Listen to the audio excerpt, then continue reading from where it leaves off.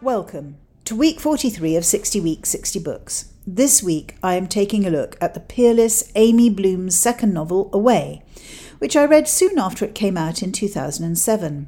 I think I picked it up in Waterstones, intrigued by the cover, and read it pretty swiftly as it is a mild 270 pages. I reread it about 4 or 5 years ago, just after reading her 2018 novel, White Houses, about Eleanor Roosevelt. Spoilers abound in this review, but this is a book that you can read with pleasure whether you know the plot or not. It is Bloom's beautiful reconstruction of the heroine and her journey that consumed the reader. Although not all readers, as I discovered looking at the 5% one-star reviews of the book on Goodreads, of which more later. Away opens with the arrival of Lillian Leib in New York in June 1924, a young woman of 22. We discover her story through her nightmares, through the complications which beset her. She was born and raised in a village called Turov in what is now modern Belarus, was then Russia, near the Pripyat River. And one night, the Gentile neighbours of the town succumb to a fury and go through the village, murdering the Jewish people beside whom they had lived for decades, even centuries. Lillian's nightmares repeat her return to consciousness after her home has been attacked, as she realises that she is seeing the bodies of her husband, father, mother, mangled, bloody, as she understands that her little daughter Sophie, aged just 2, is not in the chicken coop where Lillian had told her to hide, but has vanished. At first, Lillian searches desperately for Sophie, but when her Aunt Mariam tells Lillian that she saw Sophie floating down the river, then presses a flyer for a 45-ruble crossing to America, it seems there is no point in remaining in the place where she has become, to quote Bloom, an orphan, a widow, and the mother of a dead child. Lillian sells what little she has left, is given the coat of a dead woman, a leather satchel that had once belonged to the dairyman's now dead brother, and leaves Turov behind her. When I first read the novel, I was absolutely swept up in the narrative, which is relentless. Lillian's arrival in New York, the gradual revelation of her past, her climb from grinding poverty and communal living to meeting the demands of her lovers, a theatrical father and son, and then the revelation that her beloved Sophie is alive. Lillian leaves New York, but instead of returning to Russia the way she came across the Atlantic, she consults her only real friend, a tailor, Yakov, and together they decide that she is better off crossing the US and making her way to Russia via Alaska and the Bering Strait. She smuggles herself onto trains, paying porters to turn a blind eye to her presence in broom cupboards perched amidst buckets and mops, until she eventually reaches Seattle.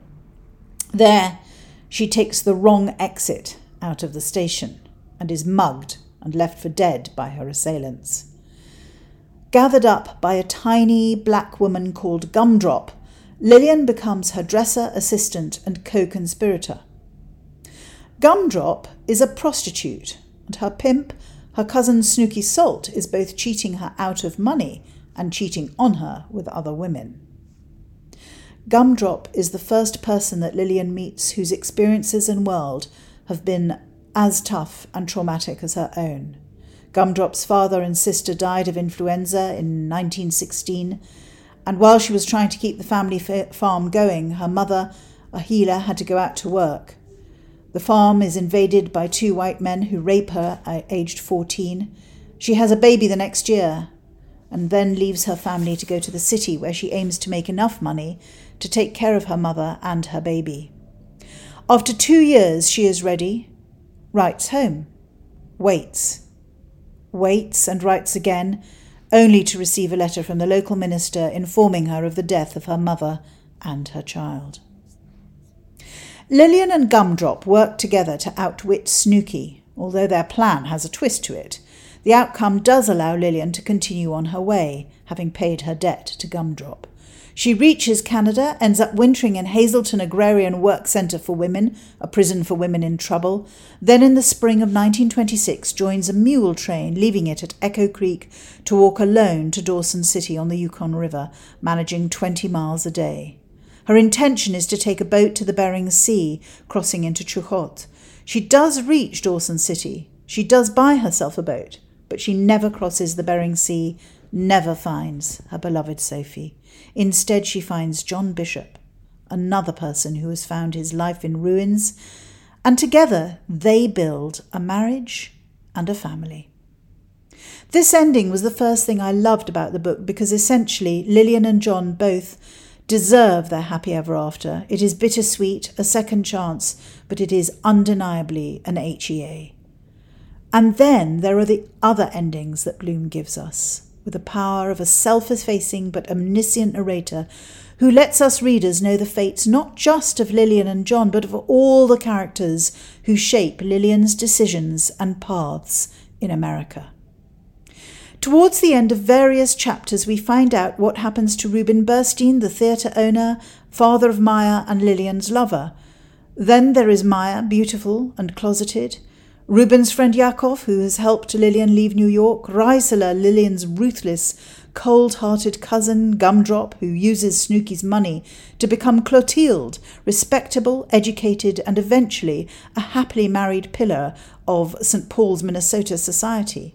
We find out the fate of Arthur Gilpin and Chinky, one of the inmates at Hazleton, and best of all, we find out what happened to Sophie, who has been kept safe and alive by her foster parents, the Pinskys, despite the dangers of growing up in Stalinist USSR. For an end reader like me, incapable of standing the suspense of not knowing what will happen to characters, Bloom provides enormous satisfaction and dramatic irony. For example, when Lilian remembers Reuben and Yakov while she is struggling her way towards Dawson City without realizing that both, by the summer of 1926, have died. Picaresque, delicate, the book transports us from one hostile environment to the next. Lilian endures, driven by the extraordinary moment when Reisela reveals, against all expectations actually telling the truth for once, that Sophie is alive. One of the complaints about the book was that Lilian was too remote and mechanical, but for the first third of the book she is in a state of trauma, numbed and distant from the events around her, the uncomfortable voyage to Ellis Island, the grim conditions at her cousin Frida's house, the mechanical act of making love with either Maya or Reuben. All that consumes her is a passion for learning English, a love of myth and literature, of words which are protective barriers between herself and the indelible horrors she has endured. When Reisela speaks, Lilian is absolutely consumed, and where she was frozen, now she is suddenly flammable, consumed by the heat of desire for her child, and then she begins her journey. I remember thinking the first time I read it that it was not dissimilar to Candide, one of the books that was a near contender for this podcast. Episodic, ironic, philosophical. Both Voltaire and Bloom explore what drives us as humans.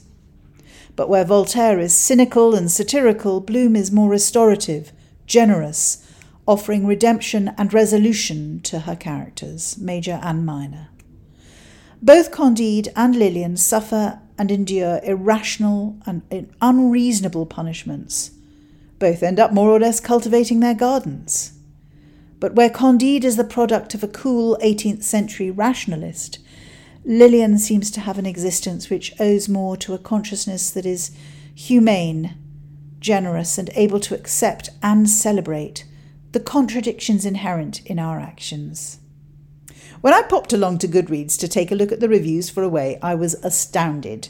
For me, it is a definitive 5-star book, and on rereading, that is more than ever the case. I love the writing and listened happily in preparation for this podcast to Amy Bloom's reading of the opening of the book, enjoying her rich, swift delivery of the vivid creation of a street in New York and Lilian's packed but detached memories of arriving at Ellis Island, her longing to escape the sweatshop where she has been sewing navy artificial flowers until her hands are blue.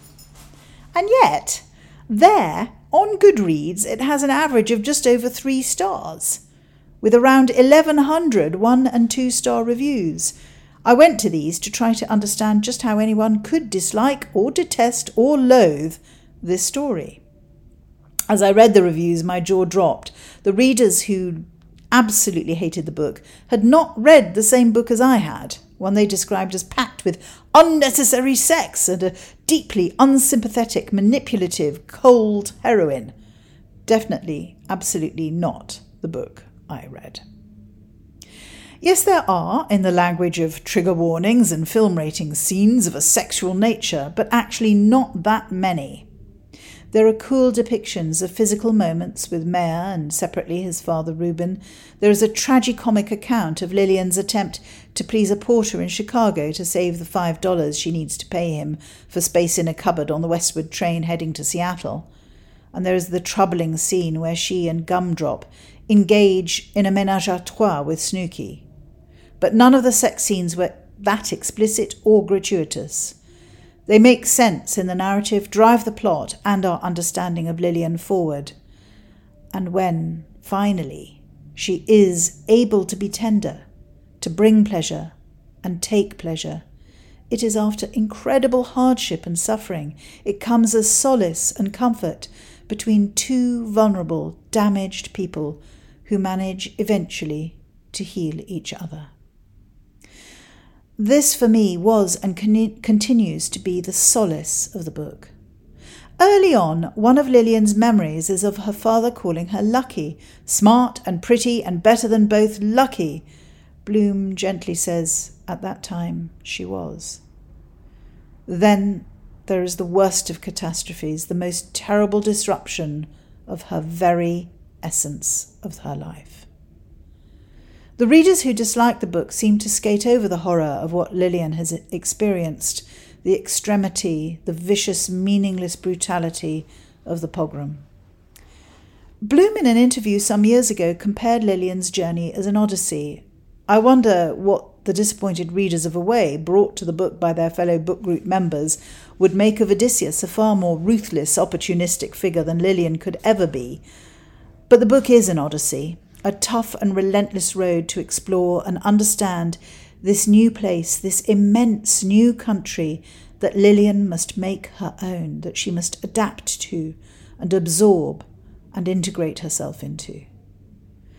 This exploration of an America that was at once familiar and unfamiliar was another feature of the story I loved. It is a tale of assimilation, about that switch in identity that is necessary to become part of a new world, to make a new home, to make a new life for oneself. The 1920s are almost a cliché of a period, so familiar from so many iterations, from the novels of Thornton Wilder and Scott Fitzgerald to the pastiche of Some Like It Hot or Bugsy Malone. Bloom begins by taking some of the clichés and then breaking them completely.